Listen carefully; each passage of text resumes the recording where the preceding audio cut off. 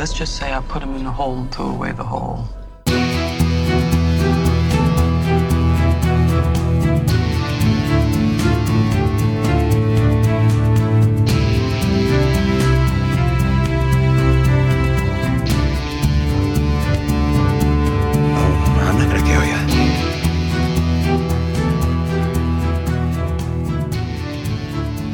Welcome to the Suicide Squad cast. This is the DC Universe podcast where we discuss the DC Extended Universe movies and TV shows. Yeah, we're all big fans of what DC Comics is doing on the big and small screens, so we want to make sure that we talk all about it. Yep, so thanks for joining us today, and let's get started. My name is Tim. And I'm Scott. And Scott, man, how has your week been going? Oh, it's fantastic. I got my DC Legion of Collectors box on Monday. Yes, I did too. Oh my goodness, it was so much fun. Okay, so I have to talk about what was in it. Yep.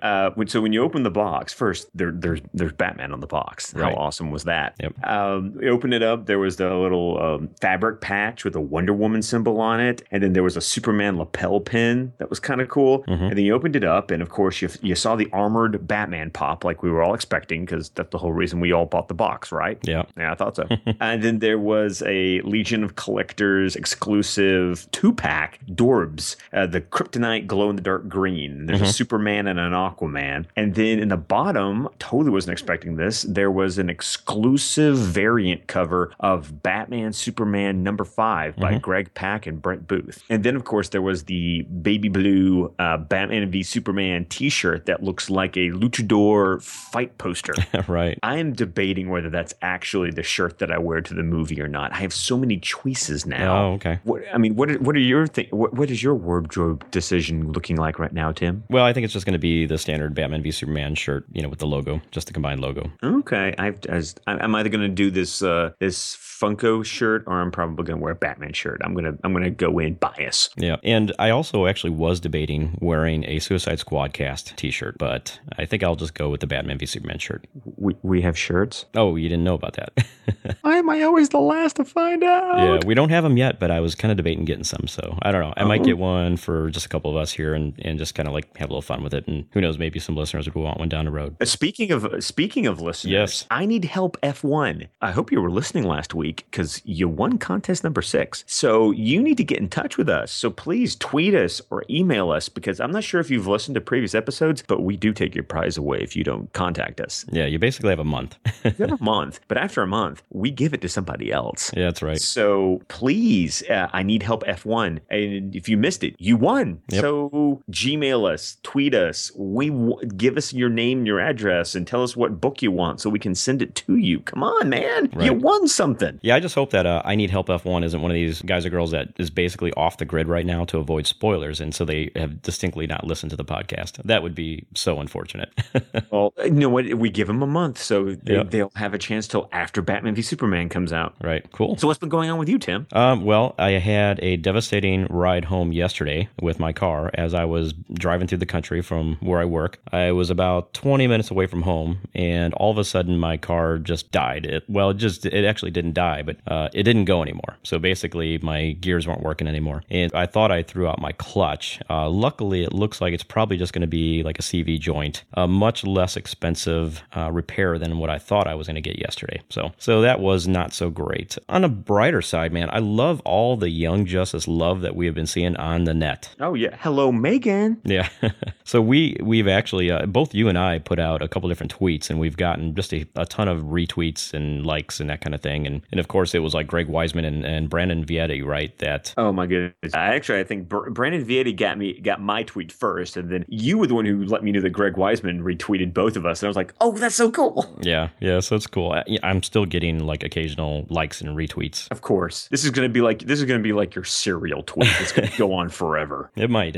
But, and the other thing I forgot to mention while you were gone, we actually got a personal invite from Bill Ramey of Batman on Film, and he invited us to join the Batman Podcast Network that he's been putting together. And so I responded back to Bill and I said, well, we're really not a Batman show, but he responded back that he still would want us because we still talk about Batman. So I'm like, hey, man, it's a great honor. And I said, yeah, absolutely. I love Bill Ramey and the integrity and the respect that he's kind of garnered through the years. So to me, it's an honor. Well, I felt so guilty when you tweeted to tell me that news. I was watching Deadpool. I was like, I'm in the wrong universe right now to get this news.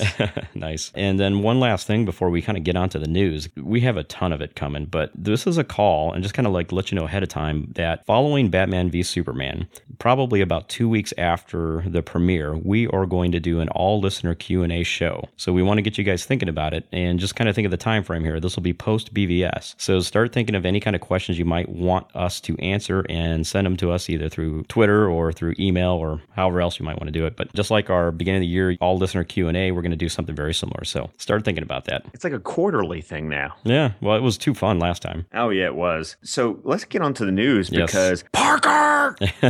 Oh, my God. J.K. Simmons cast as Commissioner Gordon. I want to give a shout out to our listeners because I got like 3 different tweets from 3 different listeners who, like, I was in the middle of class and my phone was like buzzing off the hook. And I looked, and of course, I just snuck a look and I was like, oh, dear God, please let this be, not a rumor. Please let this be a rumor. And then I saw the tweet from Hollywood Reporter and I went, yes, this is happening. Yeah, this is great. Now, actually, this was, I guess the news was broken by Rebecca Ford from the Hollywood Reporter. And yes, it was an exclusive. Yeah. So basically, Ben Affleck is just finishing up a movie with J.K. Simmons. It's called The Accountant, and it's actually in post-production right now. And so, I kind of wonder if maybe there wasn't some kind of like enticing going on there. Well, and let's also not forget that this is Academy Award winning J.K. Simmons for his performance last year in Whiplash. Yeah, and if you guys have not seen the movie Whiplash, you need to basically listen to the rest of this podcast and then put it down and go pick up Whiplash and watch it. It's probably one of the finest acting jobs I've ever seen of anyone. It's phenomenal. My teeth were on edge.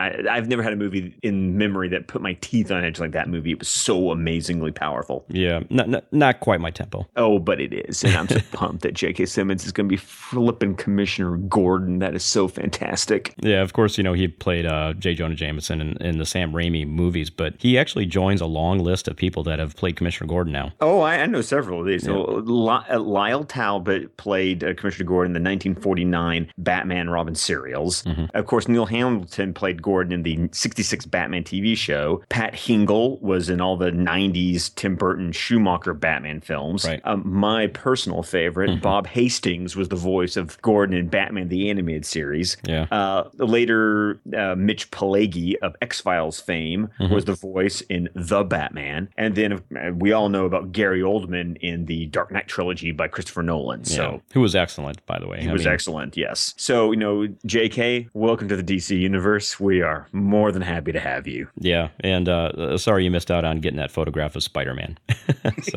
So kind of moving on now, he's going to be appearing apparently first in Justice League, although who knows? We may see him in Batman v Superman if they slip something in, or maybe even Suicide Squad. But we'll just have to wait and see. But there is some other Justice League news. Now, Jason Momoa he was heading somewhere and he posted something on Instagram, and he basically sent out a little tease about Justice League, and he tagged his photo with Justice League, here I come, and he'd said #Unite the7. So it kind of makes me wonder, and we'll talk about more of this later. We remember we got that picture from Zack Snyder where it was the first picture we had of Jason Momoa as Aquaman, and it was written on top of the photo Unite the Seven, and we were thinking, at the time, like maybe we'll get something every month, like it'd be another Justice League character that would say Unite the Seven, but we never got that. So it really makes me wonder if he is not the person that truly kind of like drives the formation of the Justice League. But so I don't know, it's just pure speculation at this point. Any thoughts on that, Scott? Well, I'm still trying to figure out, because with the Bereznikan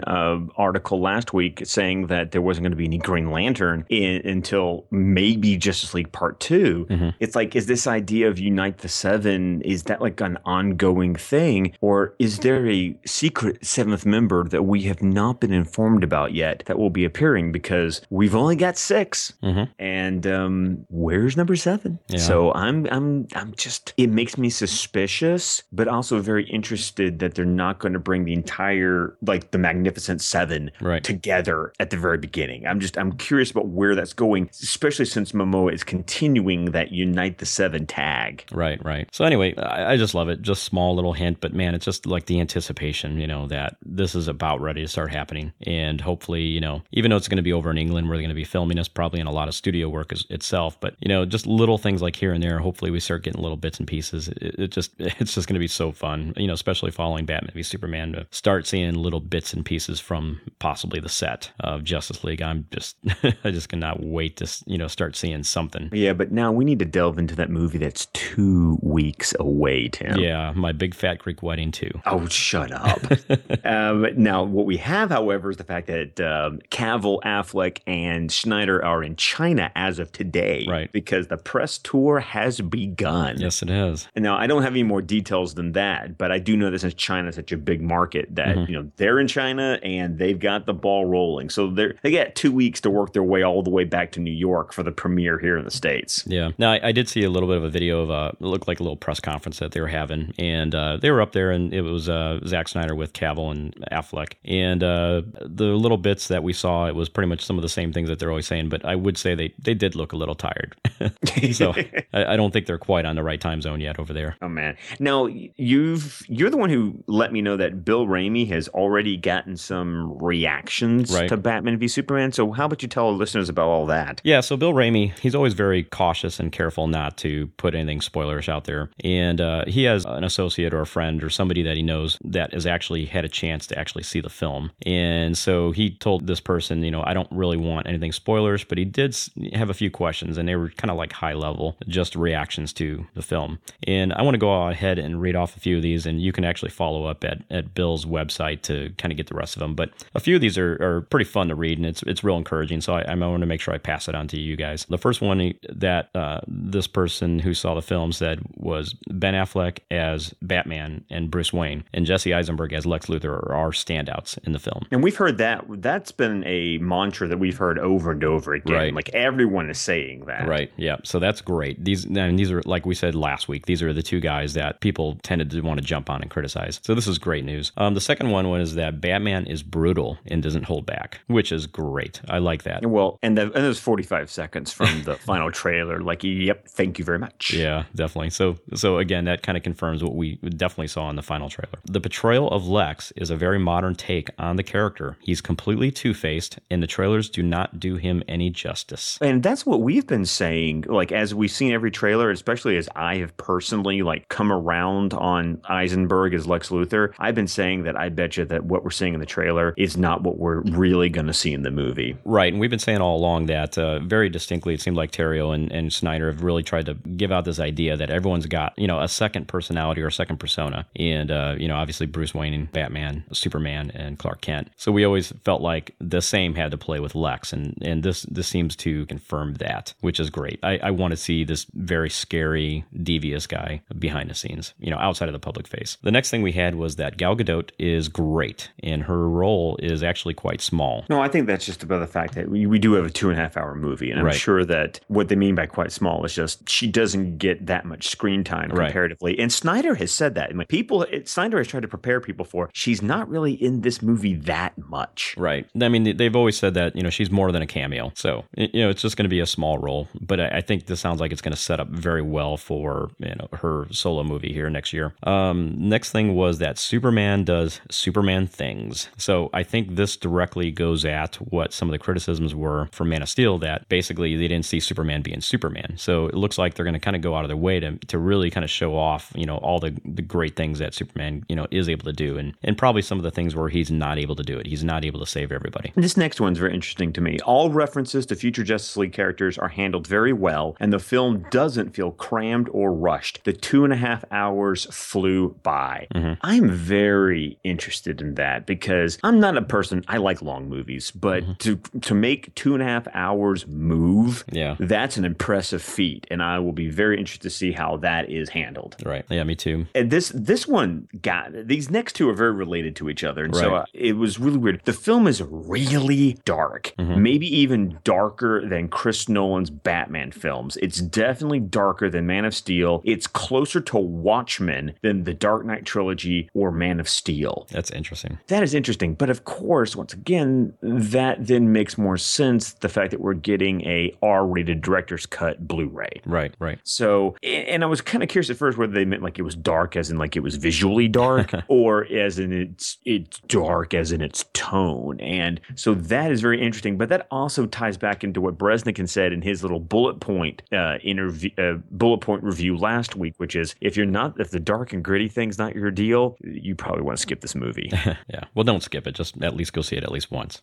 Well, that's what we would say. Right. So anyway, there's a few other comments. We're not going to read them all here, but definitely go check out Bill's article over on Batman onfilm.com. Now, we actually got some of the viral stuff with Lex Luthor going live this past week. So the LexCorp website actually updated it. It pointed you to a link that was www.lex-os.io. And if you actually go to that, it puts up a message here that says, help us build a more human system. And basically, you become the so-called beta tester to kind of, help basically drive some AI development here. And so what it consists of, there's like 22 different puzzles. And you're able to get through the first 5 puzzles. And once you do that, you can get a level 1 badge. And then at that point, it says the rest of the puzzles will be unlocked at a later date and come back and continue at that time. So I just checked it before we started recording it, and you can still only get the first 5 out of 22 puzzles. Have you done that yet, Scott? No, actually, and I was going to ask you, when have you just been checking it out regularly, or did you get an email update? Because until I saw your Twitter about your badge, I had no idea that this had updated. Yeah, I actually saw it from one of the Twitter people I follow. I think he had actually posted something, and he showed a badge, and I'm like, what the heck is that? And I looked around, and it wasn't being reported anywhere. So he was like one of the first ones to actually see it. So okay. Yeah, so from there, I actually found the website. Interesting. They're being very subtle with this whole Lex OS thing. Yeah, they really are. I'm actually quite surprised that it's taken up until like a couple weeks before that we're starting to get this. Like when that first kind of made a splash towards the end of last year, I thought for sure it would really be ramping up much earlier this year. But yeah, because it was at New York Comic Con, really. Right. Yeah. Okay. Well, we got some more Omaze videos. Yeah, this one was great. It's just hilarious. How about you play that for us, Tim? Yeah, let's give this a roll. Ben Affleck here, and we're offering you the chance to join me and Henry Cavill at the world premiere of Batman vs. Superman: Dawn of Justice. We'll fly you out, you'll hang with us at the premiere, and we'll each be offering additional experiences to make it even better. All to benefit 3 great causes. And I'm offering the chance to meet me and ride on the Batmobile, the most iconic vehicle in all of the DC universe. Yeah, I'm just trying to think of another character that needs a vehicle to get around. Any superheroes that need a vehicle? Green Lantern? No vehicle. Flash? No vehicle. Aquaman? Should I keep going? No, I'm not Superman. I'm just a mild-mannered journalist who happens to look identical to the most recognizable man in the world. The hair is different too. Okay, does anybody else find these two insufferable? When you are done babysitting those two before the premiere, you can come hang out with me. I will introduce you to the other cast. Then we could photobomb Henry and Ben on the red carpet. Wait, I didn't agree to that. Yeah, right. People don't agree to photobombs. That's the whole point. So anyway, click the button and enter. So enter now for a chance to take a spin in the Batmobile. Just go to omaze.com/Batman. Or amaze.com/Superman. Or just click the bat signal here. Or even better, click the Superman shield here. Unbelievable. Okay, so to support these 3 great causes, please go to omaze.com/Batman v Superman and enter now. And thank you so much for your support. And hopefully, we'll see you soon.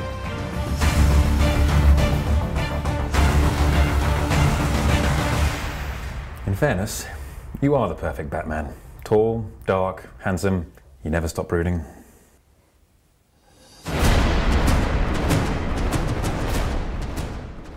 All right, this is a great one. This is basically a send-off, basically one last appeal from Ben and Henry and also Jesse to, also kind of reach out and try to do something to donate to these 3 different causes here. But I love this video. I mean, Henry just ripping on Ben because he needs a vehicle to get around, and that is just absolutely priceless. And you've got to watch the video. I mean, the audio is hilarious, but you've just got to watch the video, especially for Ben Affleck's just deadpan look. He's just like, what? Glasses? Really? Yeah. I mean, it's just, he is selling it. I'm going to go back to the comment I made last week. Affleck is having so much fun promoting this movie. Absolutely. Yep. And so that just makes me even more excited to see Batfleck in action. Yeah. Well, and then this actually spilled out onto the Facebook accounts between Henry Cavill and Ben Affleck. And Henry Cavill made a little comment, I guess, to Ben Affleck, and he says, "You almost look like a man who makes good decisions wearing those glasses." And then Ben Affleck responded back, and he says, "This coming from the guy who destroyed half of Metropolis." Metropolis. And I didn't see any responses after that. So anyway, you have a couple days left to go ahead and enter this basically contest, or at least enter this thing where you can actually, possibly win these rewards to actually go to the premiere. So it's either ending Monday or Tuesday. I'm not entirely sure exactly what the date is, but you can go to this website and check out the opportunities, and you can donate at www.omaze.com. That's OMAZE, and it's /Batman, or you can go /Superman. Go check it out. Well, Tim, did you know that Barnes & Noble is having a Batman v Superman Day? I did.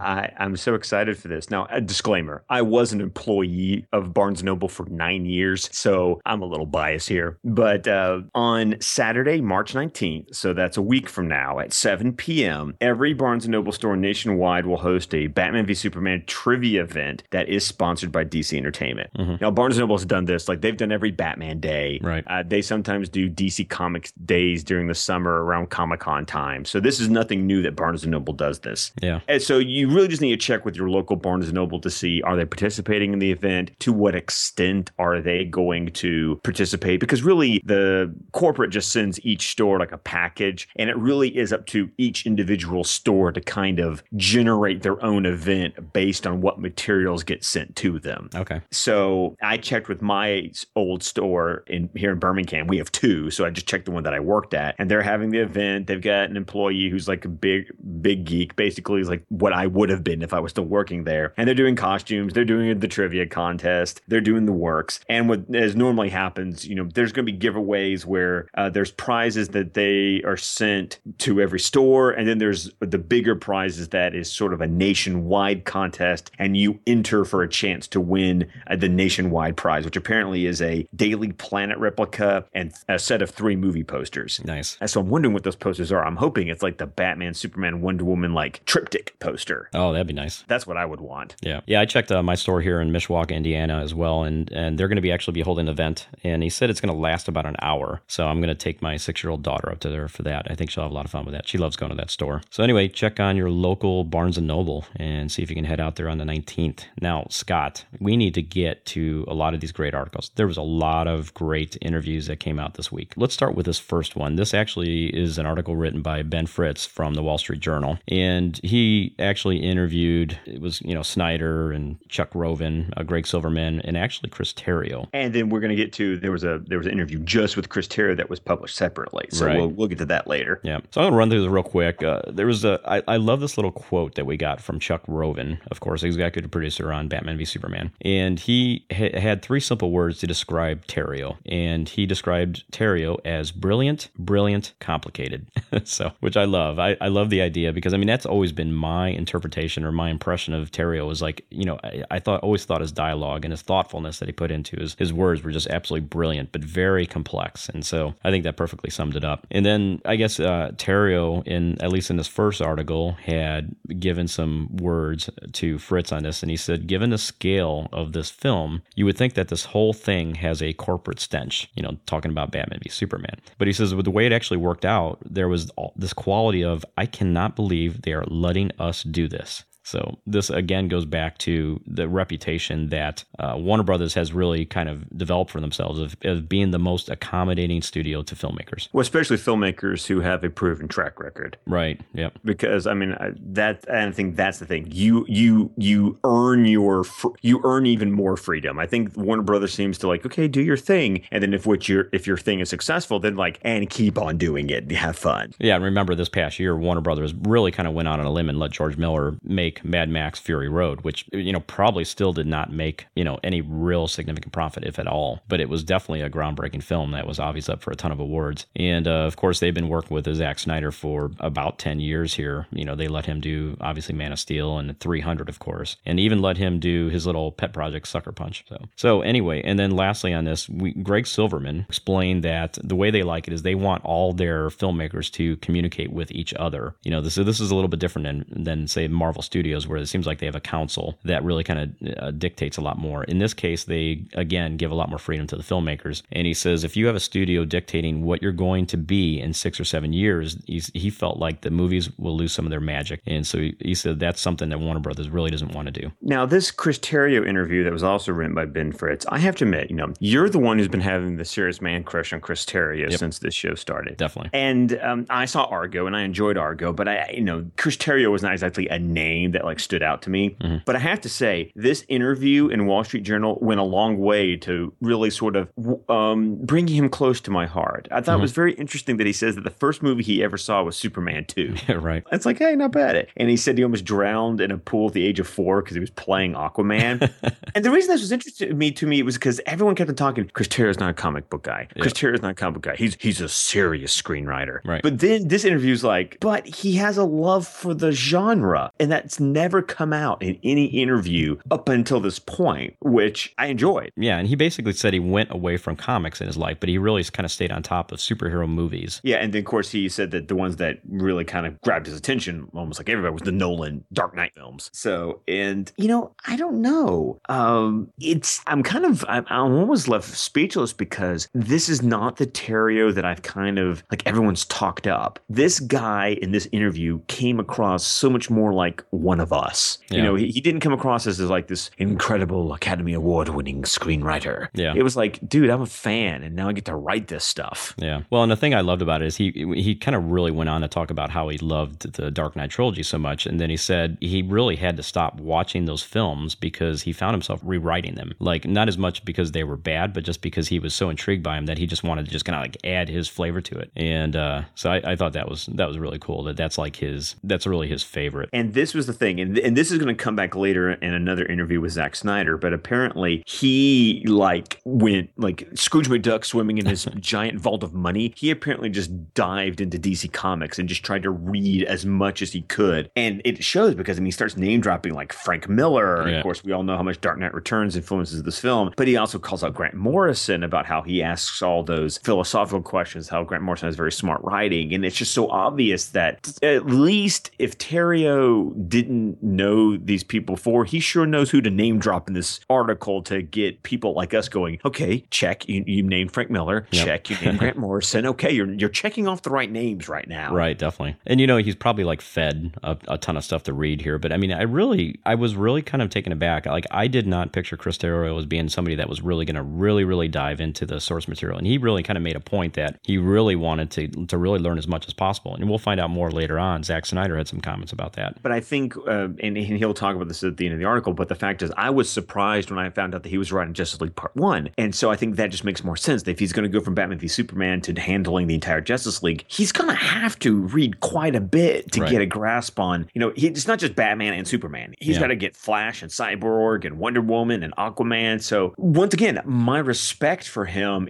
grew, my heart grew 3 sizes today as I read this interview, because it was like, wow, you're not joking around. You're showing some respect to us comic book fans. So I'll let you continue because this is your guy, Tim. Oh, okay. Well, I mean, he kind of went on to kind of really talk about what was really the root of the BVS conflict here. And he kind of goes on, he says, like in Western literature, there tends to be a moment in any kind of story where there's a before and then there's a point where everything fell. And he says, really, that brings up questions about Superman. He began to really think of Superman and Batman, that they really occupy really different parts of the really mythic imagination is the way he described it. And he says, look, in superhero stories, he kind of realized that Batman is Pluto, really the god of the underworld, and that Superman is Apollo, god of the sky. And he says that's where it really began to really interest him. He says their conflict is not really just due to manipulation, but it's because of their very existence with each other. He says, and really at the end, there's a common humanity, which he thinks that they discover at a certain moment in the film. And I think that's probably the moment where they kind of realize that they're on the same side, that,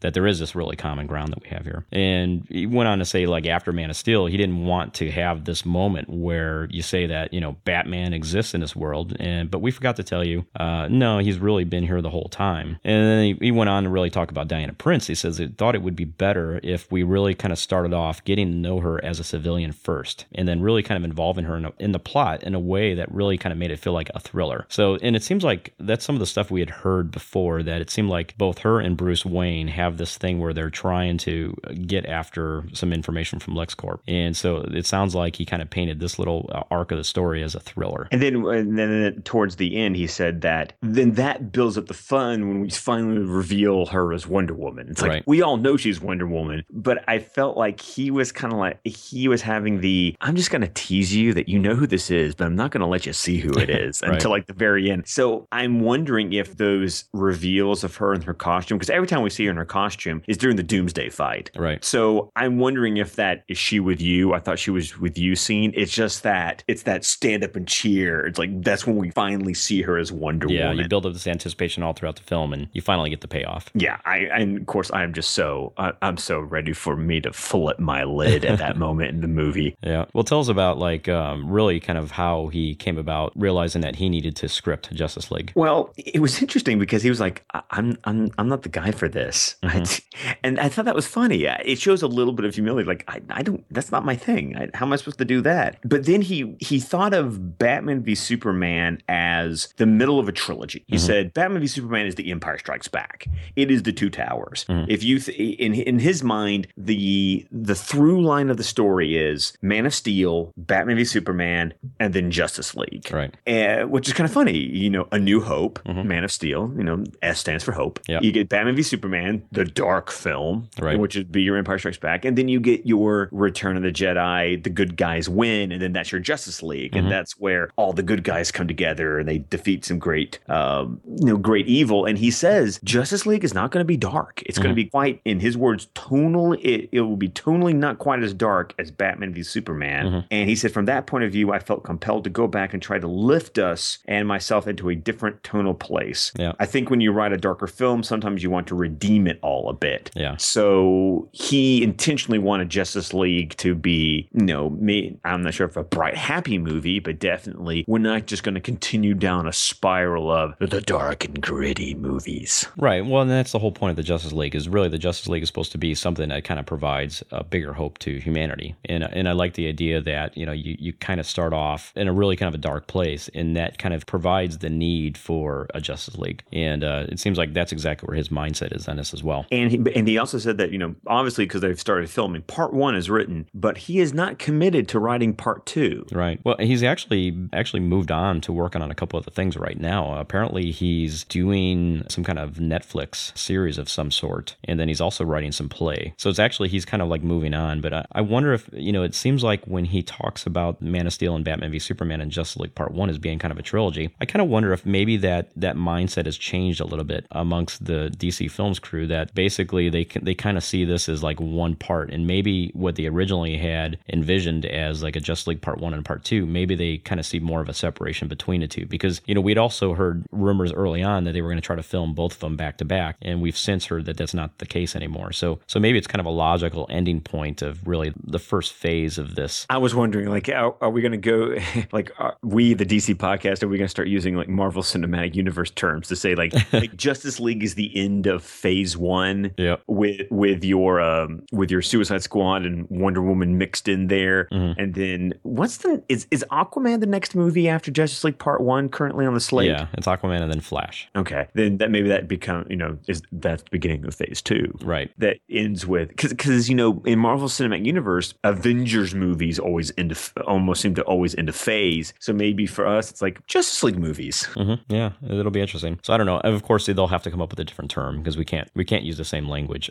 So no, we cannot. Yeah, we got to be very careful to keep that separate. But I really like some of this stuff, and I guarantee you probably know this stuff better than me. But when he kind of talked about how he was preparing for Justice League, there's some really telling stuff here that Chris Terrio said. Now, he had mentioned that in preparing for Justice League, he was studying things like in any given day he would be reading about like red and blue shifts in physics, and I think that was in reference to understanding the Flash. Right. But then he also, and I'll probably butcher these names, but Diodorus and Sicily in his account of the war between the Amazons and the Atlanteans. I've actually never read this, and now I want to. It's like, where is this? What book is this in? And may I read it now, please? So I found that real interesting that he's studying something along those lines. So to me, that's very telling. Amazons and Atlanteans. And then the third thing he said here was that he was also looking into deep sea biology and what kind of life plausibly might be in the Mariana Trench down in the ocean. And that kind of reminds me of like Jeff Johns' first arc on Aquaman, the New 52, with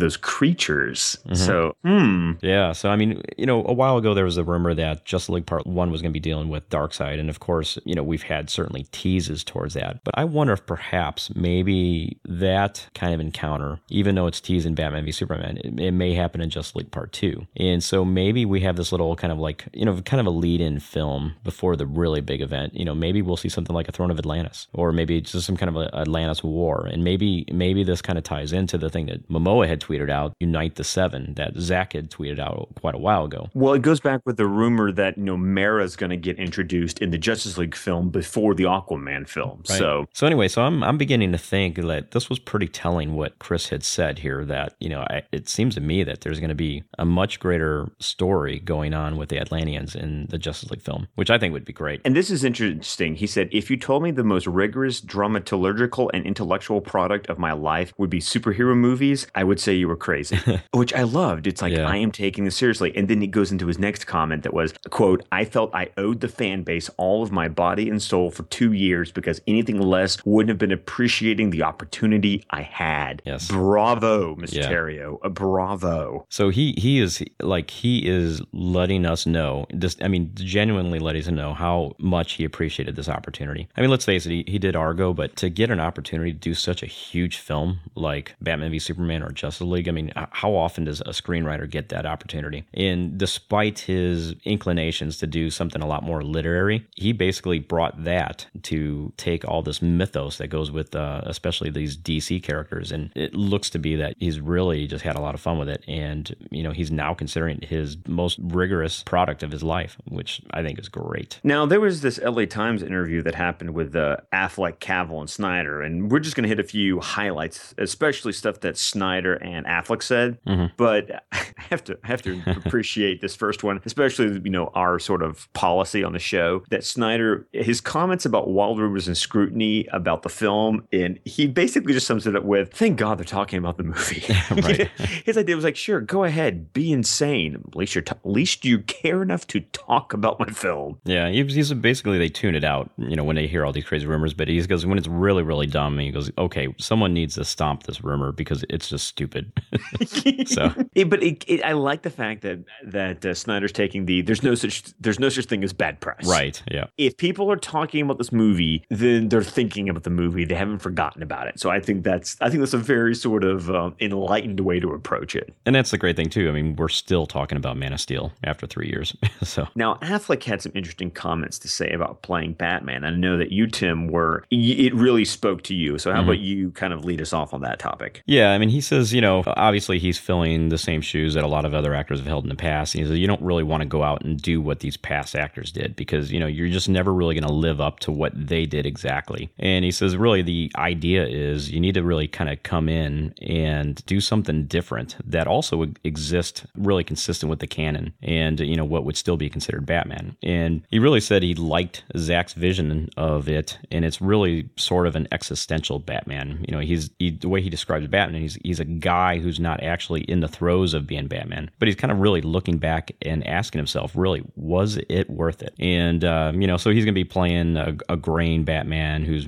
really more of a slugger than what we've seen in the past. And he's just a man who's, he's actually more of a man at this point because he tends to be a little bit more vulnerable because of the experiences he's had. I mean, he's a Batman, really kind of at the middle of his career at this point. And he really goes on to say that this Batman that he's playing is feeding some kind of hole inside of him. And it's like, he's doing things like burning brands in the criminals at night and going to these underground fights and, and having different women in his bed for some random encounter, which to me, that's not inconsistent with any other version we've seen.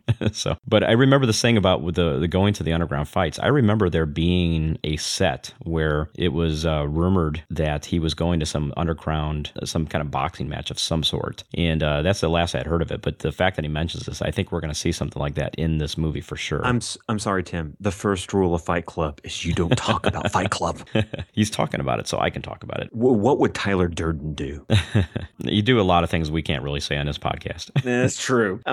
I love this because this is so, once again, the Dark Knight Returns influence keeps on coming in. Because I think about the Bruce Wayne from Dark Knight Returns, where he's racing fast cars and he's drinking more alcohol than the human body should, possibly consume. And it's just this man who has given up. Now, this is interesting because unlike Dark Knight Returns, this Bruce Wayne is still Batman. Yeah, he's still functioning, but not in a healthy way. Right. He's Batman, but he's not the Batman he used to be. Yeah, he's somewhat broken. Yes, and I think that's very, very interesting because, you would think Batman, I think we'd all say Batman's broken anyway, but he's even more broken now, 20 years on. So, I'm just still so excited. Yeah, and just like with Dark Knight Returns, he needed something that kind of got his juices flowing again, and in this case, it was Superman, and that's what kind of gets his motivation again, which we've seen in the trailers. You see him kind of like having that little Rocky moment where he wants to get back into shape and all that. And yeah, because he knows he's not where he needs to be. Right. So he is Batman, but he's not the Batman. Yeah. When I like this part where Zack Snyder actually had a quote in here, and it was kind of like in reference to the success of Deadpool. And Snyder went on and talked about a conversation they had with Christopher Nolan, of course, from the Dark Knight trilogy. He actually, at that time, Chris Nolan had told Zack Snyder that he made Watchmen too early, that basically the world just wasn't ready for that type of film yet. And really that the viewing audience had to kind of like slowly be conditioned and moved into this comic book culture, really kind of as a way of exploring why these heroes exist. And Snyder said, look, this Deadpool really shows that audience has now gotten to the point where they can understand the satire of the genre. Which is interesting because, while Deadpool is a satire of the genre, Watchmen was a deconstruction of the genre. Right. But I think Chris Nolan was right. We hadn't gotten to a point yet where the general audience understood comic books enough, or just had a feel for what the genre was. Because right. you can't deconstruct the genre until you know what the genre is. Right. You can't take something apart until you know how it works. Right. And so now there's enough people who get what a real comic book movie is. Mm-hmm. Because before Watchmen, there were very few examples of true comic book films. Mm-hmm. You had the Sam Raimi Spider-Man movies that were like comic books on screen, but except for that, everything else was just an adaptation that didn't quite feel like a comic book. Now I'm trying to remember when Watchmen came out. Had we gotten Batman Begins yet? No. Yeah, that was before Batman Begins. It was like the same time. So, we're still not in that era yet and we're definitely,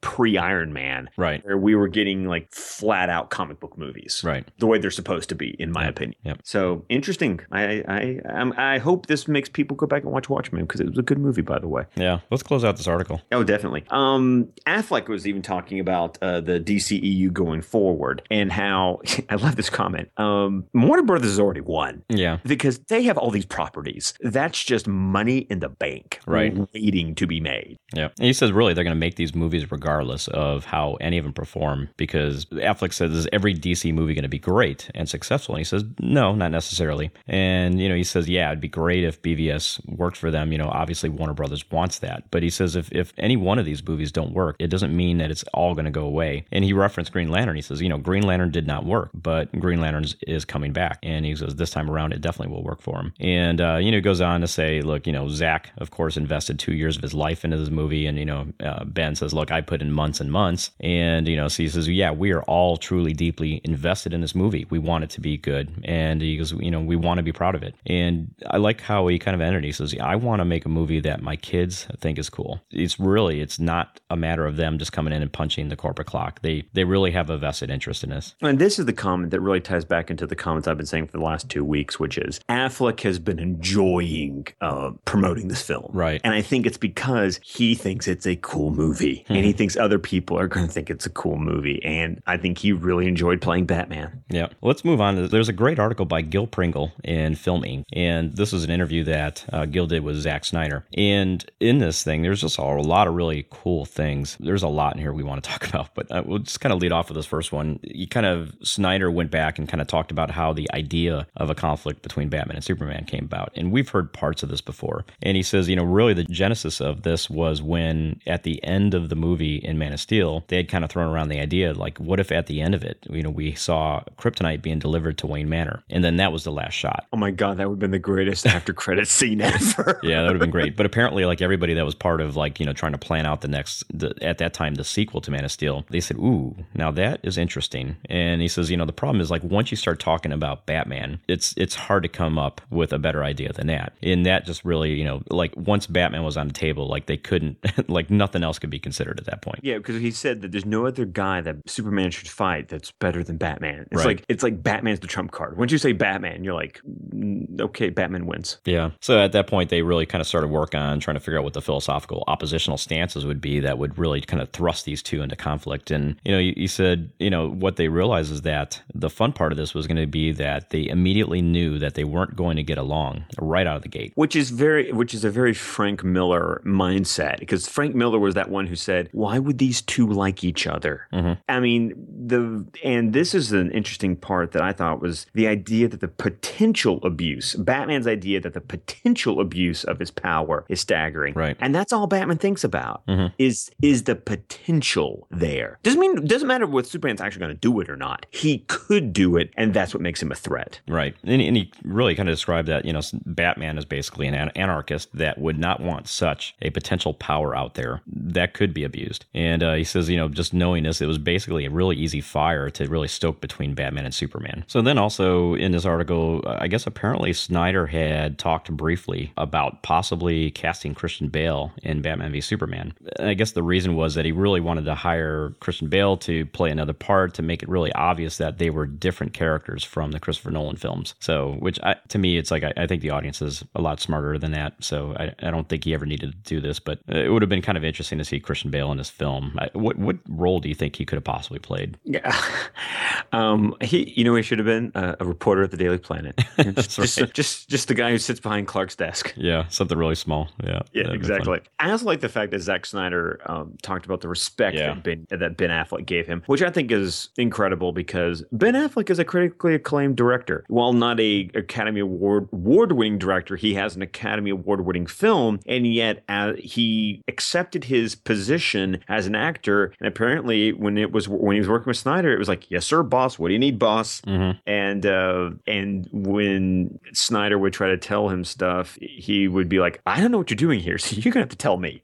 Right? You're the director. I'm the actor. Tell me what to do. Which I don't know. It's so weird to think of somebody being the professional to go, "I'm not in the director's shoes, so I don't have my director hat on. I don't have my director mindset on. I have my acting shoes on. And you're the director, so even though I'm a director in my own right, I'm not directing right now. So you tell me what to do." Well, we did hear before as well that Ben was really interested in trying to learn how to make such a huge film like this, because this was something completely foreign to him. He wouldn't even know where to begin to do such a large production, and that he was really kind of taken aback about how things were filmed so much out of order, basically out of the necessity of doing such a complicated production. And I think at the time, Ben had said so many of his films were kind of shot linearly. Yeah, and once again, that just sort of fed the flames of, is he going to direct his own Batman film, which, I think we all would think would be incredible. So it's once again the idea of that I'm a journeyman, I'm a working stiff.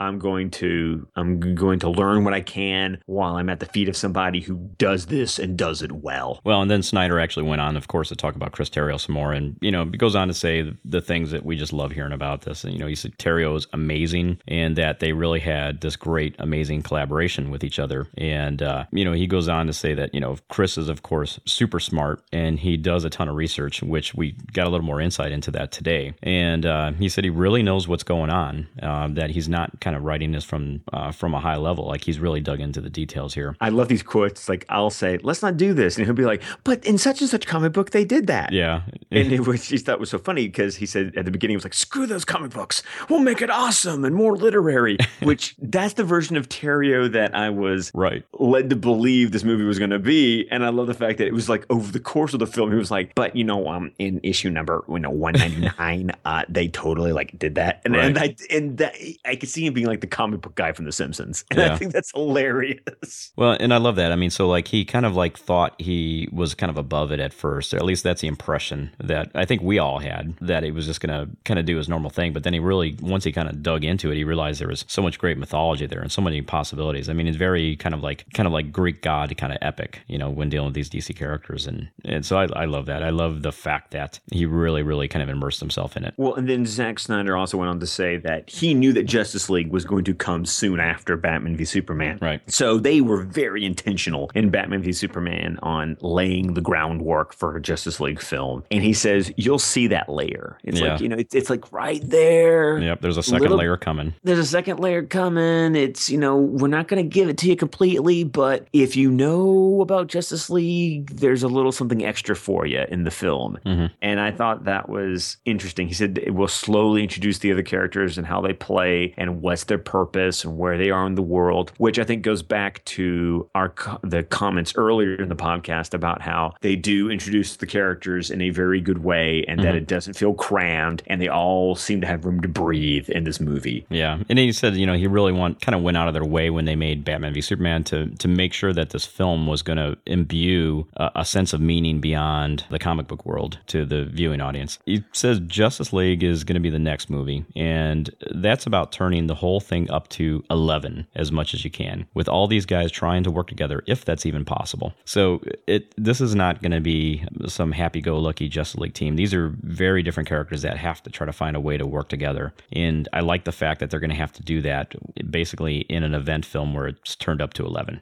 So now, Mr. Bresnikan decided to keep on delivering this week. Yes. And there were two separate interviews that were dropped like a day apart. And the first one I think we're going to hit on is the Henry Cavill interview. Yeah. And now this one was interesting because Henry Cavill was talking about the psychology of Superman and how Henry Cavill himself decided that he had to delve back in into the comics to find bits of personality to play with, which I think is important because we've talked about, and I think you've brought it up, you've always said that there was some script issues that you always had with Man of Steel. Right. And you've never really delved into what those issues were. But a lot of stuff that I keep on hearing that I never thought about until people said it was that he really didn't have that much to say. Yeah. There was a lot of him acting, but not a lot of him talking in Man of Steel. And so I think with Terrio's script, Cavill realized he kind of had to re-up his game to bring this character to the next level. Right. Well, and then he went on to actually talk about, at this next level, what is Superman's weakness. And he says really it's his biggest weakness is really inside of him. It's the fact that he really does love humans. And he loves everything that they bring to the world. You know, he loves the planet and, you know, who he lives alongside. And he really, really, really wants to help them out. And he says this is a weakness that he really does not want to hurt anyone. And he didn't even want to scare anyone. And in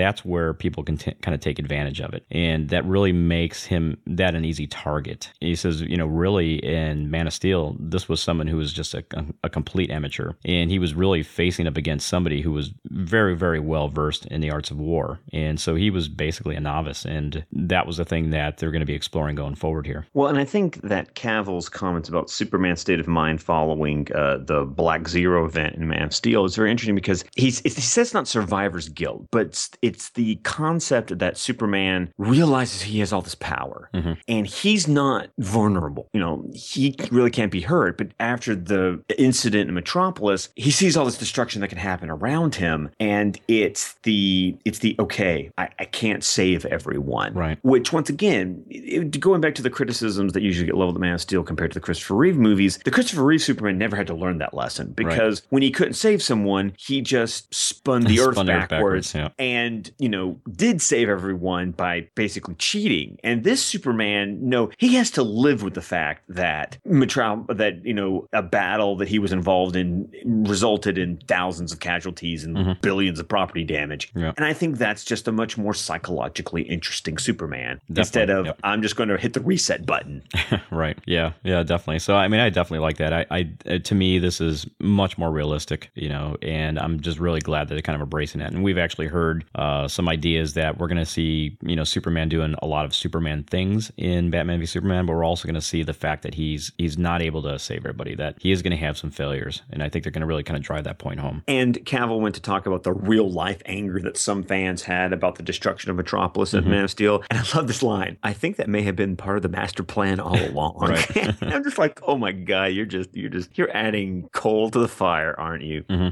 He says, of course, I can't speak about that from personal knowledge. That's above my pay grade. But he said that when the fingers pointed at collateral damage in the first movie, they point at Superman. And he says, I mean, we are talking about a greenhorn, which I love it because that's what they called him on the fishing boat. They called him a greenhorn. So I love that. I love Cavill having that little callback to Man of Steel. Right. And then I like what Cavill said here. He kind of really went on and talked about how, Superman's really not getting credit for saving the entire world in Man of Steel. And he says, when you're doing your best, your utmost, and you still can't save everyone, people will point their finger at you and call you the bad guy. And he goes, that would be enormously frustrating. And he says, of course, the human reaction would be, hold on a second, F you, man.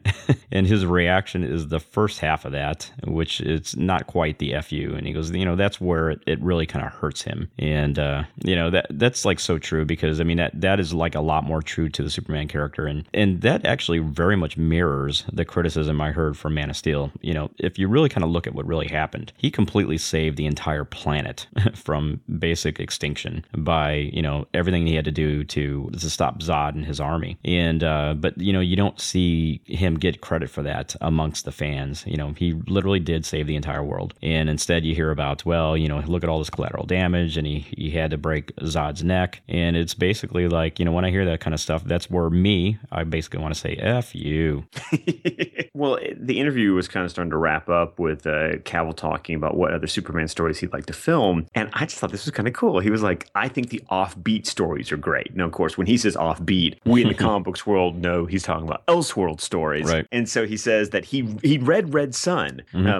Good taste. You have good taste, Cavill. Yeah, very good taste. And his comment about Red Sun, and which I think is like all of us who've read Red Sun, says he grows up in a different environment with kind of a different set of values, but yet somehow at the core, he's still the same person. Whether it's the American way or if it's communism because of Soviet Russia, he's still Superman in an interesting way. And he said that's what's important now is to tell a story which is dedicated to sharing the same character in the comics, even in a different set of circumstances. So his idea is that I think even Cavill grasped the idea of the multiverse and that the cinematic universe is it's an Elseworld. It's just another Earth. It's another variation on the characters, but at their core, the characters are still the same people, just under different circumstances and in different environments. And, I love this because, how we're just kind of slowly, it's almost like putting a frog in boiling water. It doesn't realize it's slowly being boiled. If we're taking this with the genre, the culture, the comic culture, and slowly moving towards the idea of a multiverse, if DC can take ownership of that and get people to really understand and not be confused by the idea of a multiverse, man, we could start having some phenomenal movies made out. I mean, can you imagine if we had a Red Sun movie?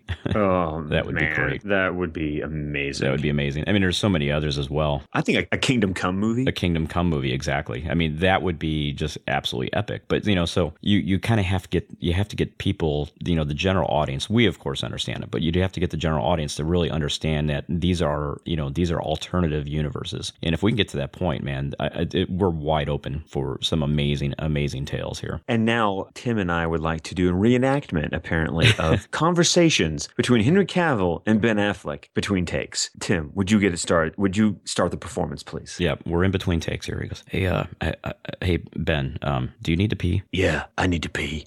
Should we go now or wait? How much time do you think we all have between shots?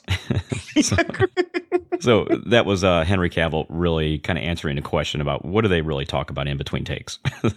But apparently they both have zippers now, so it's okay. Yeah, which is great. Apparently he did not have a zipper. He, as in Henry Cavill, did not have a zipper in his Man of Steel suit. Oh no, he did not, because I've seen how they had to put that costume on. Yeah. No, it was bad.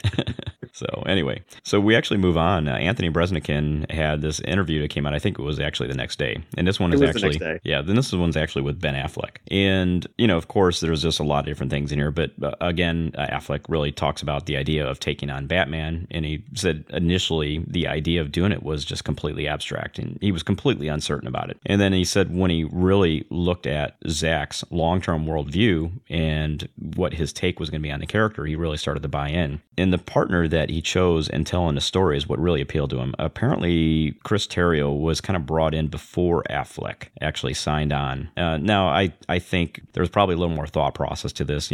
Of course, Warner Brothers, they're the ones that actually signed Chris Terrio to write Argo before they even had brought in Ben Affleck as the director for Argo. And so Warner Brothers, for a long time, they had basically gotten their eyes on Chris Terrio here. And it seemed like, when they wanted to try to improve upon Man of Steel, it seems like Warner Brothers got involved here again and brought in Chris Terrio to work with Zack, even before they brought in Ben Affleck. I also thought it was interesting that when he was talking about his Affleck's contribution to the Batman legacy, and I think he was being very gracious when he was just, he talks about the beaten down Batman and all the things, stuff we've said before. But in Affleck's opinion, he says that the Nolan Batman has been the defining Batman. He called it so magnificent and that there are no other superheroes. So I think that was something that really sort of appealed to Affleck, was that here's a Batman universe where it's just Batman. Mm-hmm. And so I just thought it was very gracious of Affleck to go, dude, as far as Batman on screen goes right now, it's Nolan. It's Nolan all the way. Right. Which, I mean, it's not like I'm going to argue, but I mean, Ben, it looks like you're going to win that war. I'm just telling you right now. I think so. Yeah, I think so. Well, and then he was really kind of went on to talk about the Batman legacy. And he says,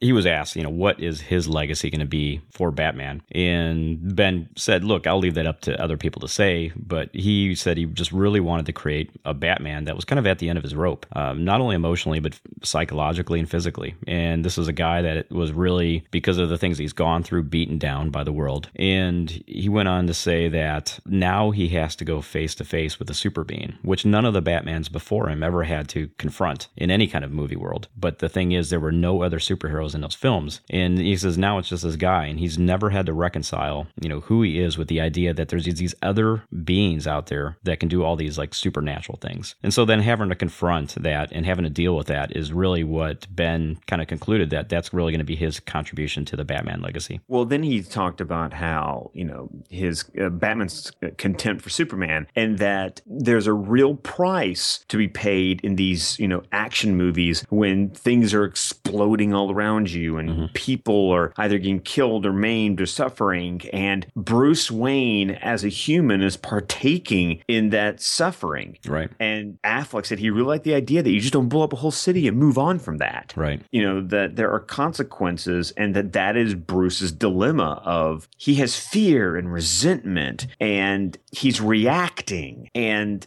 he talked about how when someone with that much power shows up, what is our instinct to do? Our instinct is to buckle down, bulk up and fight back. And, he doesn't know Superman's a good guy. Right. He just sees someone with all kinds of power. And what's Batman's first reaction? It's take that guy out. Right.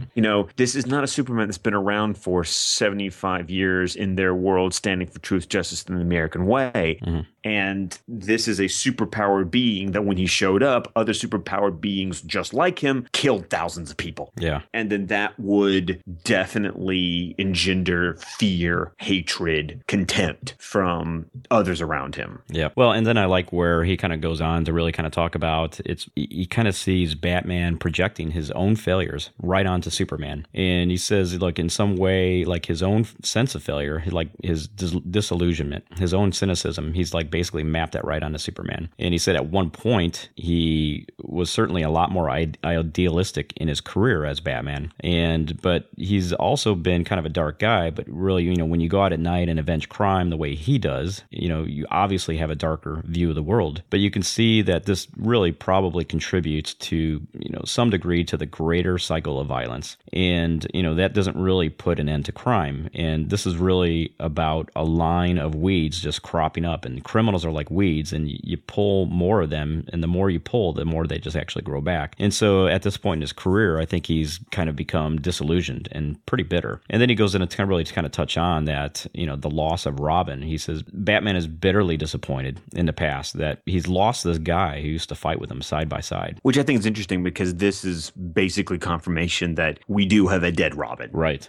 I mean, he says that character's death must have been devastating to him. So this isn't a maimed Robin. This isn't an injured Robin. This is a dead Robin. Yeah. And of course, all this, devastation, this loss occurred before the movie even starts. So this is really this kind of starting point there where we meet Batman. Well, and I like the idea that Affleck said that Wonder Woman is an inspiring character to Bruce Wayne, and that there are these kinds of people out there, and that there are more people trying to do good. It reminds me of the soundtrack listing that said that the Batman theme is called "Still Good Men Out There," or there are still good men. Men are still good. Men are still good. Men are still good. Thank you. That was the title of the track.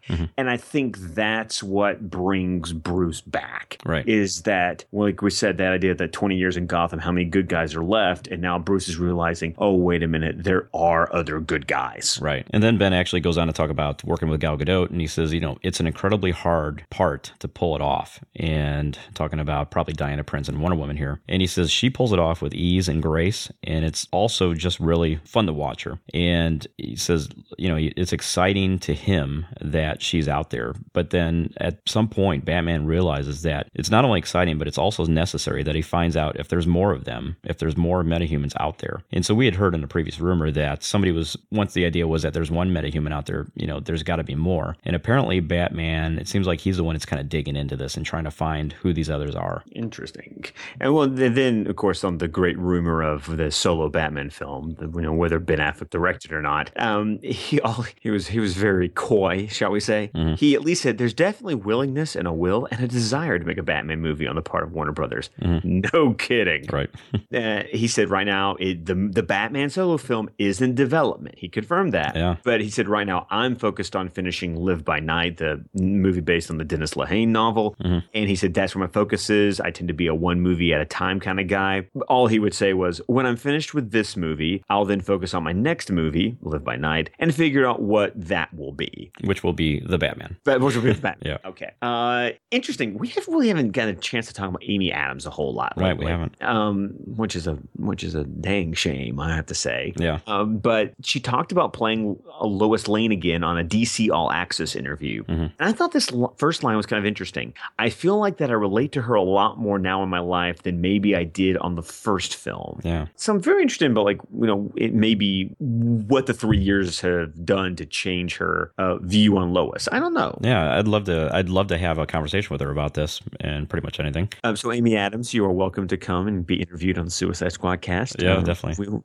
just have your people call us. Our people. Us. Yeah, so I mean, it is interesting. When I read that too, I was like, well, what really changed her?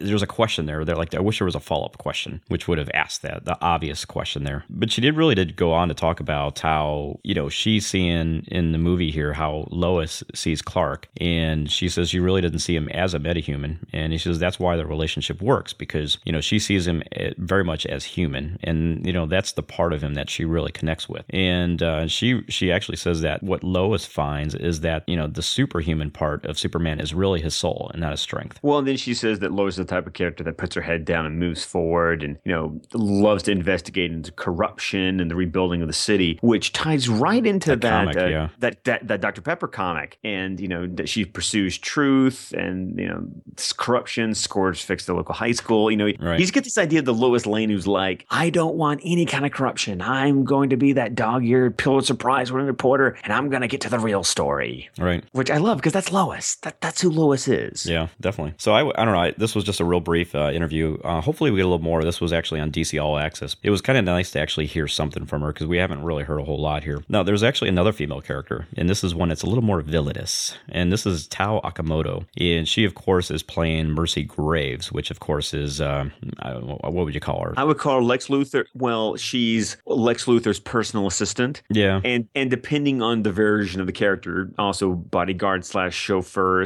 / Girl Friday. Yeah. Well, and she was actually interviewed by Huffington Post, and this was, I think it was Carolyn Madrasi Tirani, and she went on to talk about a lot of different things, anything from like her first appearance in Wolverine, and then also talking about some of the other things she did early on. She was a model, and then then that's where she was kind of basically discovered and, kind of pulled into acting. But she said on the set of Batman v Superman, she felt like she was literally in a theme park, that she was in a dream, and she just couldn't believe like the set that she was on. And she described Affleck as like the strongest actor that she's ever seen playing Batman. She was, this guy is physically huge, which is true. He's like 6'6", right? Yes. And then even he's 6'6", but then I guess when he puts his boots on, it pumps him up another few inches. So he just must look absolutely enormous. And she's actually pretty tall herself. But then she said it was really weird on the set. She had this surreal moment where something had happened to one of the crew members behind the scenes, and somebody got hurt or fell or something. She didn't really elaborate, but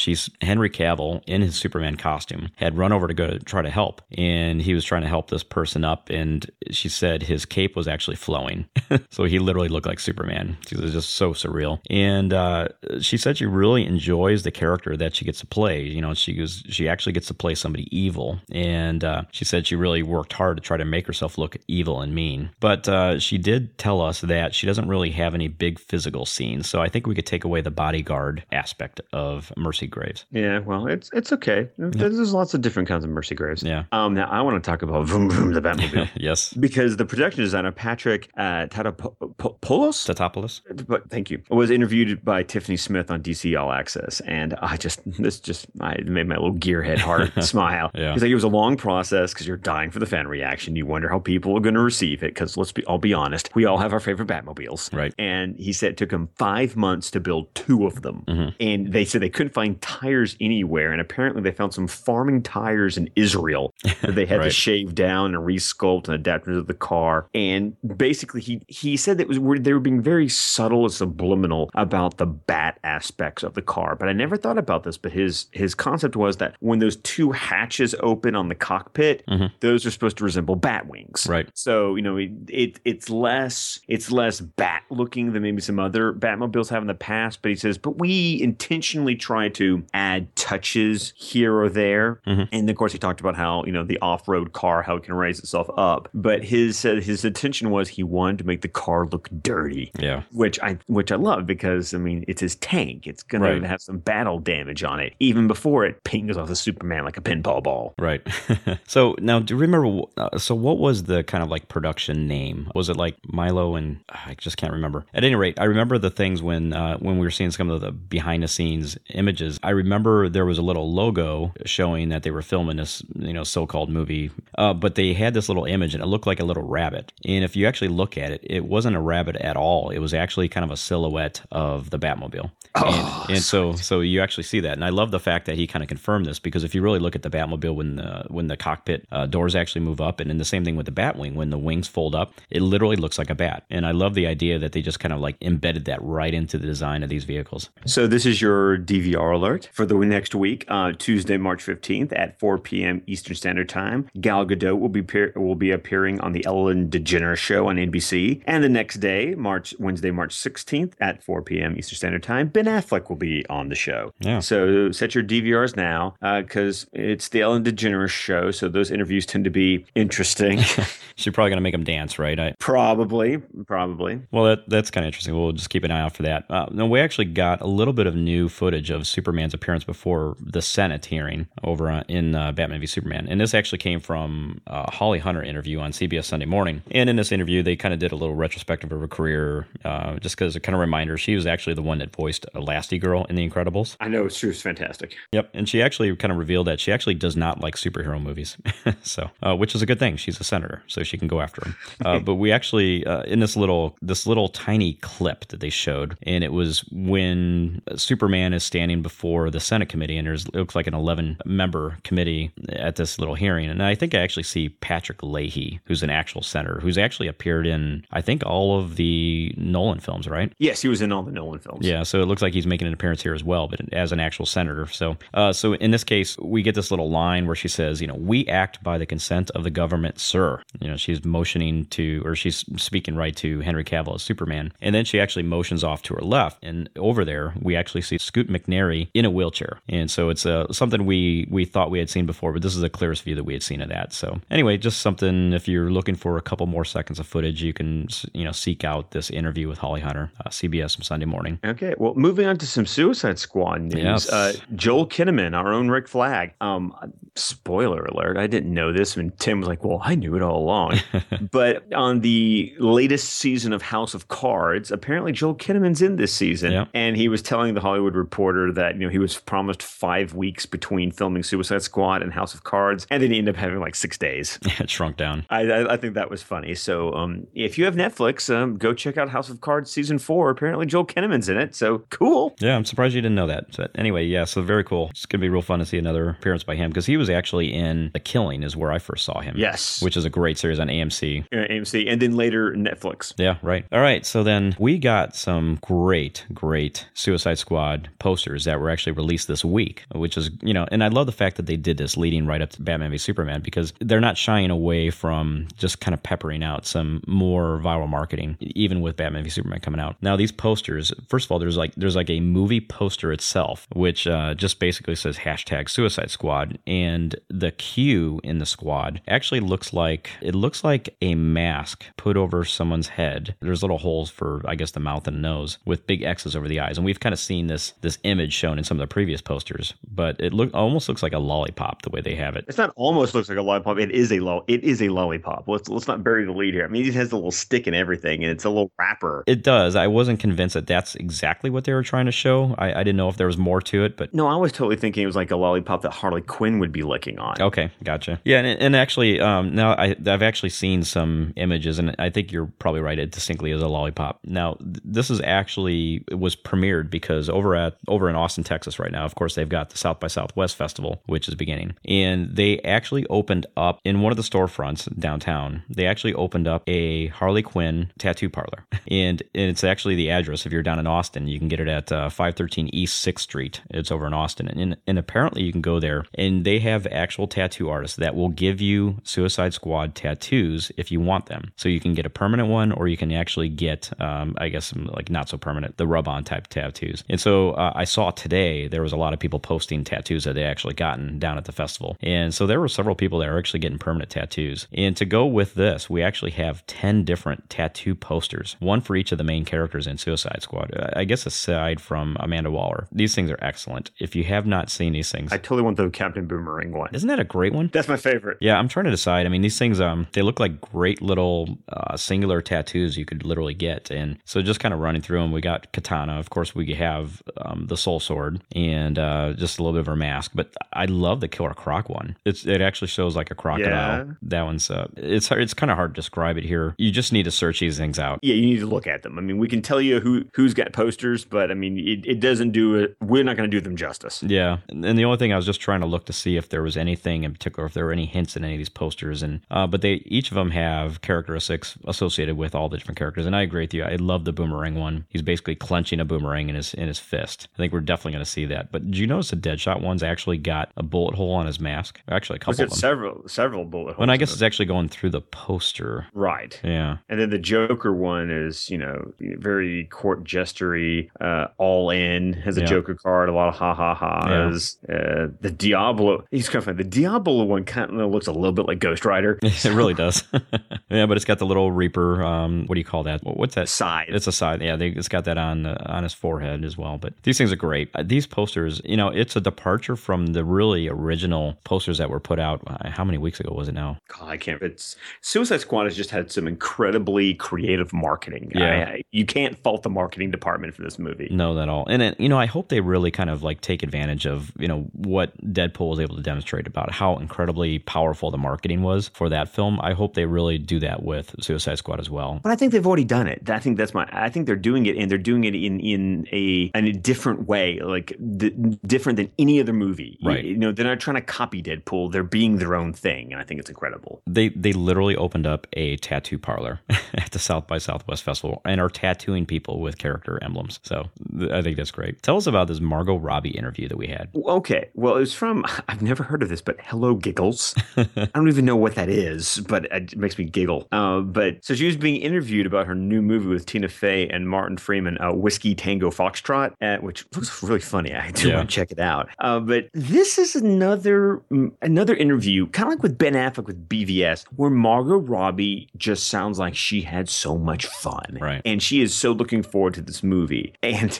I love this line. When people are like, I can't wait to see it, I'm like, you got no idea. I want to see it more than you do. Right. Which is funny because, apparently she hasn't seen the film, I guess, because it's still in post-production. Mm-hmm. But, the enthusiasm, once again, the genuine enthusiasm that just comes across on the page is, once again, it makes me even more excited for the Suicide Squad film than I ever thought I could be. Yeah, and she talks about the ensemble, and she says everyone's character is, has their moment in the film. So it looks like we're going to get some kind of special moment. It really will kind of stand out for each of the characters, which is great. I definitely love that, especially with the idea that, we're hearing that they're already talking about filming a Suicide Squad 2. Which she said she would be absolutely, her word, right, up for a sequel. Yeah, definitely. That's great. But she's, and she said this was really the most enjoyable experience in her life, or at least one of the most enjoyable experiences in her life was actually filming this. Well, then she kind of actually revealed how she was offered a role, and I found this real interesting. So she was actually about to sign on for another project, and I guess Warner Brothers came in, and they heard that she was about to sign on to something else. They jumped in, and they said, before you do that, let's consider this role, because you do not want to miss this. You would be perfectly right for it. And she's like, okay, well, let me read the script. And they were like, well, there's actually no script. And she's like, okay, well, who else is in it? And they were like, well, no one yet. And she was like, okay, well, what is this film? And the only information they actually gave her was that Harley Quinn, a comic book character, and, she had never read any of the comics. But what I thought was funny is that when they told her that David Ayer was directing, she was like, oh, I'm in. Okay, yeah, that's all I needed to hear. That's all I need. And apparently she was obsessed with End of Watch, which apparently I'm going to have to watch this movie. You have not seen End of Watch? I have not seen End of Watch. What's the matter with you? There's a list. Yeah. We don't have time now. True. But she talked about how she thought it was so talented, and like basically it didn't matter that it was a comic book movie. She was like, if David Ayer is directing it and probably writing it, then I'm in. I don't care what it is, which I thought was kind of fun. Now, this tidbit, though, however, is what really got me excited about this interview. Apparently, she tried on every variation of a Harley Quinn costume known. She said, we tried the court jester costume, of course, the classic animated series outfit. She said, we tried the corset and skirt, which, is the Arkham Knight version. She said, we tried leather pants, which is the Arkham City version. And it was interesting that she was like, we tried everything. And I love the ones that she specifically drops because a Harley Quinn fan can name where those costumes are in the canon. Yeah. And she says, who knows? Maybe in the sequels we'll go with the court jester one. I think there's a world of possibilities. Now, of course, some people have spun clickbait headlines and said, court jester outfit in the next Suicide Squad movie. It's like, no, it's just her like saying anything's possible. She said she was happy with the outfit they ended up with, but she said, man, I tried on tons of outfits. Yeah. Well, and of course, there's always that talk about how Jared Leto was basically a method actor on the set. And so they asked her, was she a method actor? And she was, I'm not at all a method actor. And she said, I don't think anyone would still be friends with me if I were trying to be method with Harley. So she goes, my best friend, who is her assistant, she wouldn't put up with that crap. So anyway, that's good to hear a little bit of news there. And, and I think after Batman v Superman finally drops here, and maybe a couple weeks after that, we're really going to be starting to get a lot of Suicide Squad news, which would be great. Moving on to Wonder Woman news, really, you just got to go on the internet. There are pictures showing up everywhere. Right. There's some great costume photos showing up, both in the Wonder Woman outfit and in her Diana Prince sort of 1918 outfit. There's also a lot of filming going on in southern Italy, so you definitely want to check out the photos you're seeing there. There's some beautiful towns and coastlines that are apparently being shot for location. So just go to the internet, find the pictures. Once again, it's radio. We can't do pictures justice. Right. Well, so we actually had Gal Gadot actually interviewed by Glamour magazine, and there's a lot of different things that we had kind of talked about before, so we're not going to touch on them here, but she really did kind of reveal that while she was on set, she really actually started bonding with Amy Adams, and they really became like great friends, like real friends. friends. And she said, when she was filming on the Fast and the Furious movies, that she was really surrounded by nothing but men. So she really appreciated the experience that she had to actually work with Amy Adams. And, he says working with women, it's just good. Both of them are mothers, and that they've kind of gone through similar things. So they really were able to kind of bond over that. And I think it's also interesting that Godot said about getting in shape for the role, that apparently ever since she started being Wonder Woman, she's gained about 17 pounds of muscle. Yeah. And I thought it was interesting that she said how much better she feels, Yeah. about how, her posture's better, the way she walks has changed. And she says she looks at her photos of her from like 5 years ago. She's like, whoa, I was too skinny. That's not cool. Yeah, and she did talk, and we talked about this last week. She was really hesitant about actually gaining weight. She was really concerned about what she would look like, and so she kind of got over that, which is great. I think this is really neat to hear that she's really kind of come to accept and appreciate, how she's been able to transform her body. Yeah. Well, moving on to some breaking Sandman news, Yes. which was kind of breaking while we were recording last week, because two things happened back to back. One, they hired a new screenwriter. His name is Eric Heiser, and he's going to write the Sandman script. And apparently he's big into horror movies. Yeah. He's written stuff like Nightmare on Elm Street remake, The Thing remake, Final Destination 5, Conjuring 2, Lights Out, The Story of Your Life. None of these movies I've seen because I'm not a horror movie guy, but that's our Sandman screenwriter apparently. Yeah. And then the very next day. Yeah. Joseph Gordon-Levitt, who's been on to star and direct this movie forever. Yeah, he's gone. Yeah. His statement was, a few months ago, I came to realize the folks at New Line and I just don't see eye to eye about what makes Sandman special and what a film adaptation could/should be. So he decided to remove himself from the project, and he wishes nothing but the best for the team moving forward. Blah, blah, blah, blah, blah. Politically correct statements. Obligatory statements, right? Yes.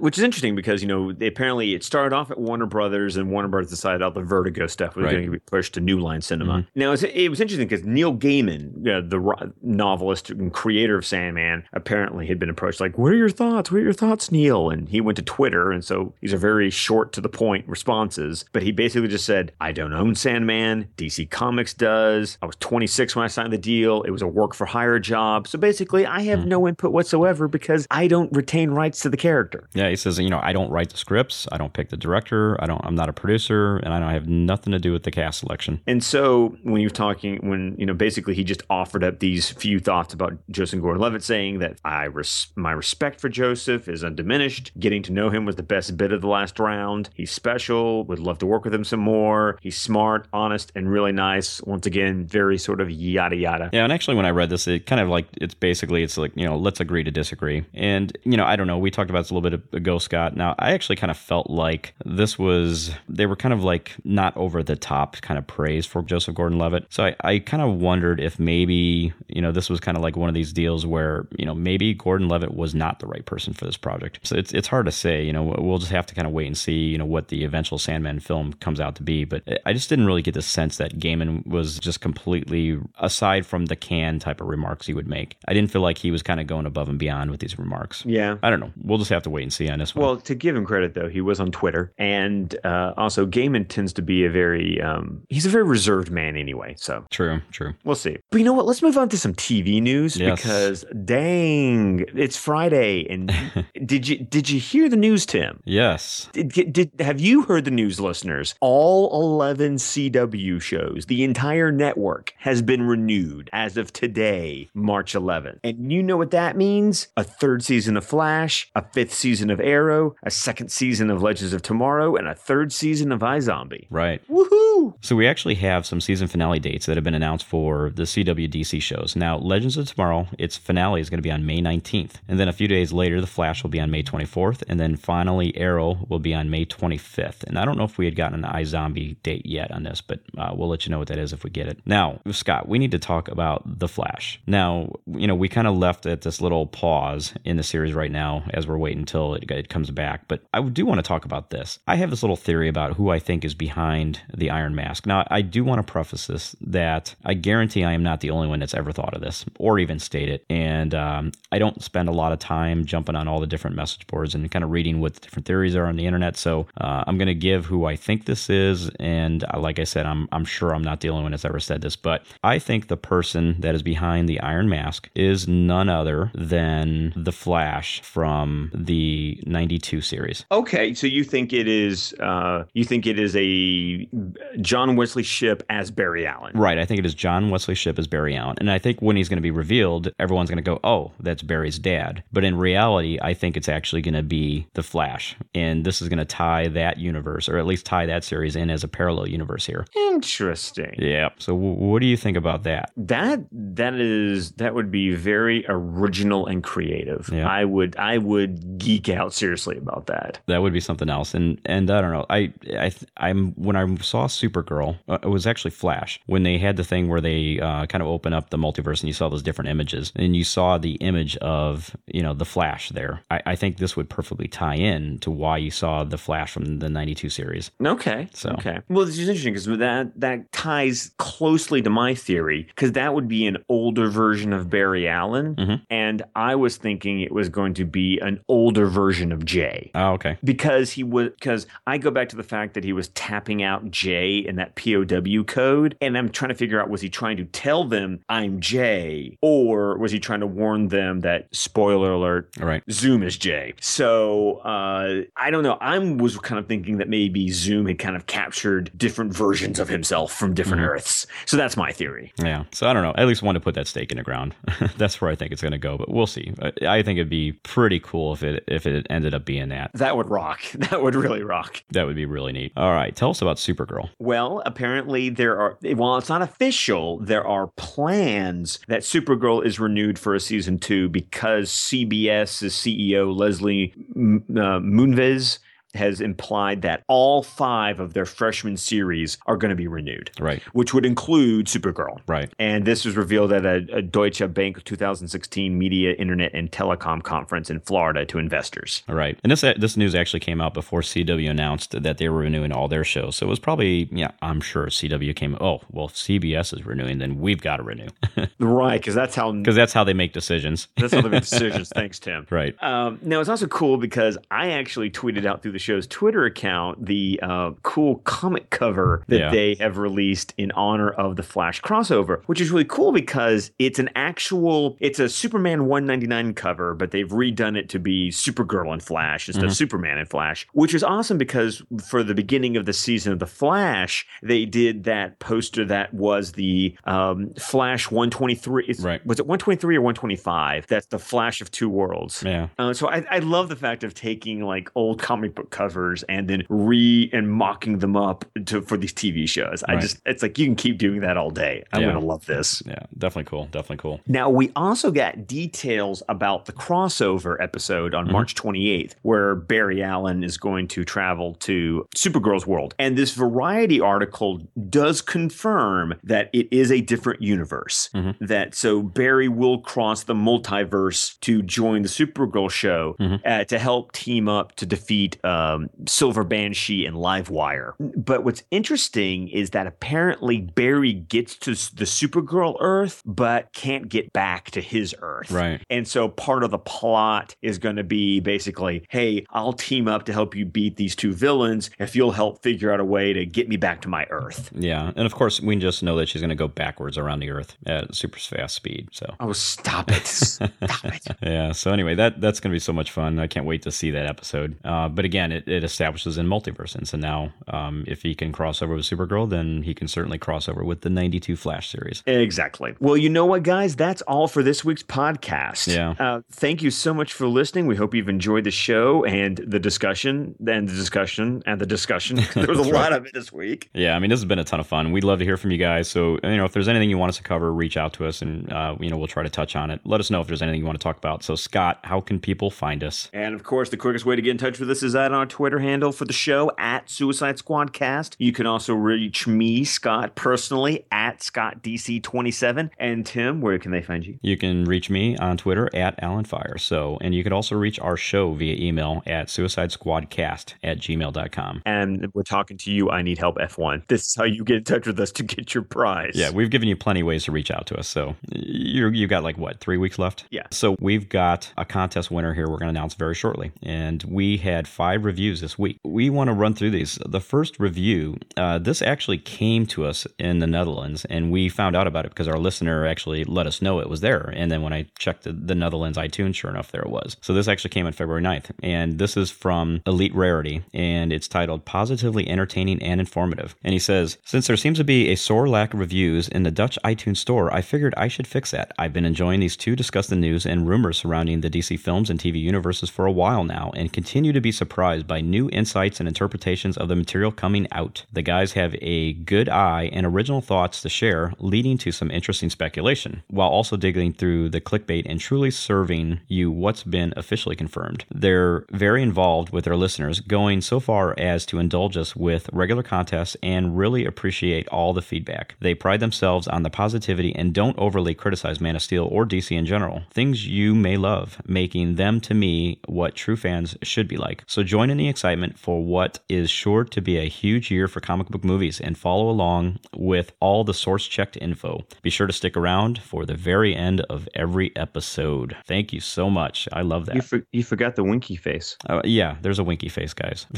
Our next review comes from the United Kingdom. It's called Suicide Squad Fix by Stuart Guernsey. I enjoy waking up each Monday morning and getting my weekly fix of the Suicide Squad cast, which makes my Monday morning back to work a lot easier. I have listened to a few more podcasts. I've now given up on some of them due to their opinion of how they think Batman/DC should be, a lot more toned down. These guys are totally on my level and how I think Batman should be, Dark Knight Returns/Hush Batman. They really go into detail on everything going on in the DC cinematic universe. You can tell they are true fans and know what they're talking about, unlike some other podcast hosts. Keep up the good work, guys. Listening in from Guernsey, which is apparently in the English Channel Islands. Nice. All right. Well, we've stretched that far. Our third review is actually from G. Paulos, and it's titled Great Show. And G. Paulos says, this show is fun to listen to and informative. The hosts keep a good pace while going through all the relevant DC news from the last week or so. They speak intelligently and with passion and excitement.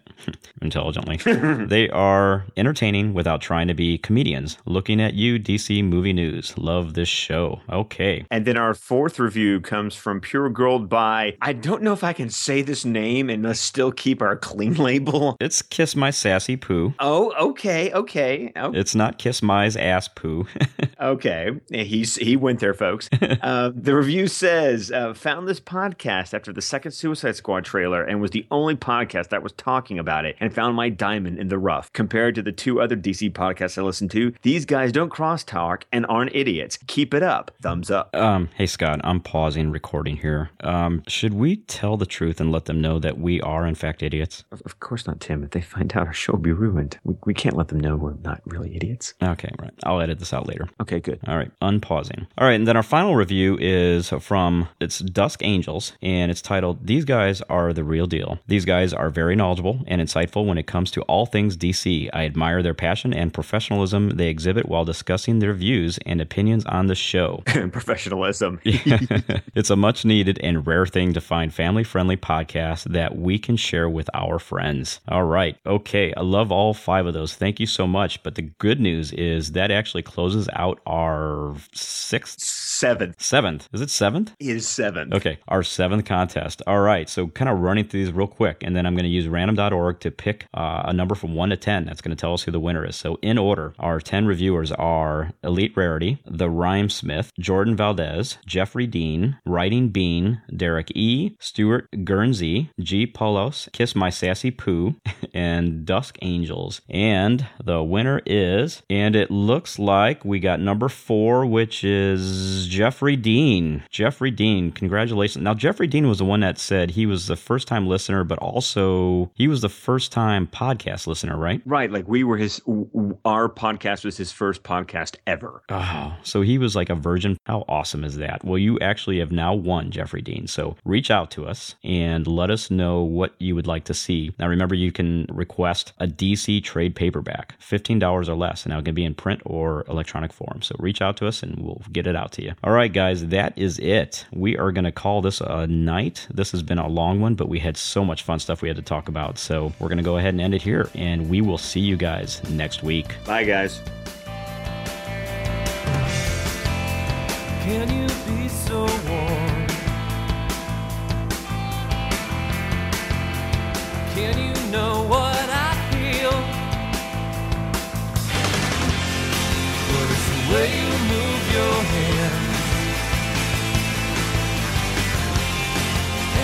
Will you understand? And that's the reason that I'm asking.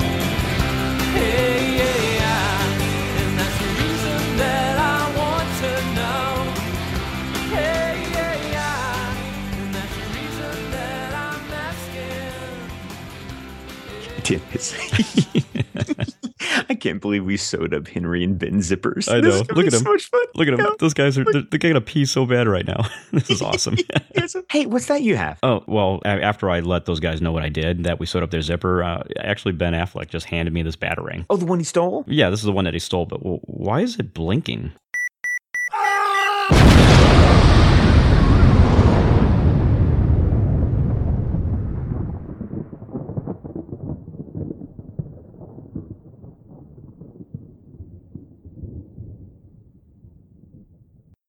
Margot Robbie was being interviewed for her new movie with Tina Fey, and Martin Freeman, being interviewed about her new movie with Tina Fey and Martin Freeman, Whiskey Tango Foxtrot. I know, I'm going to get this out. Third time's a charm.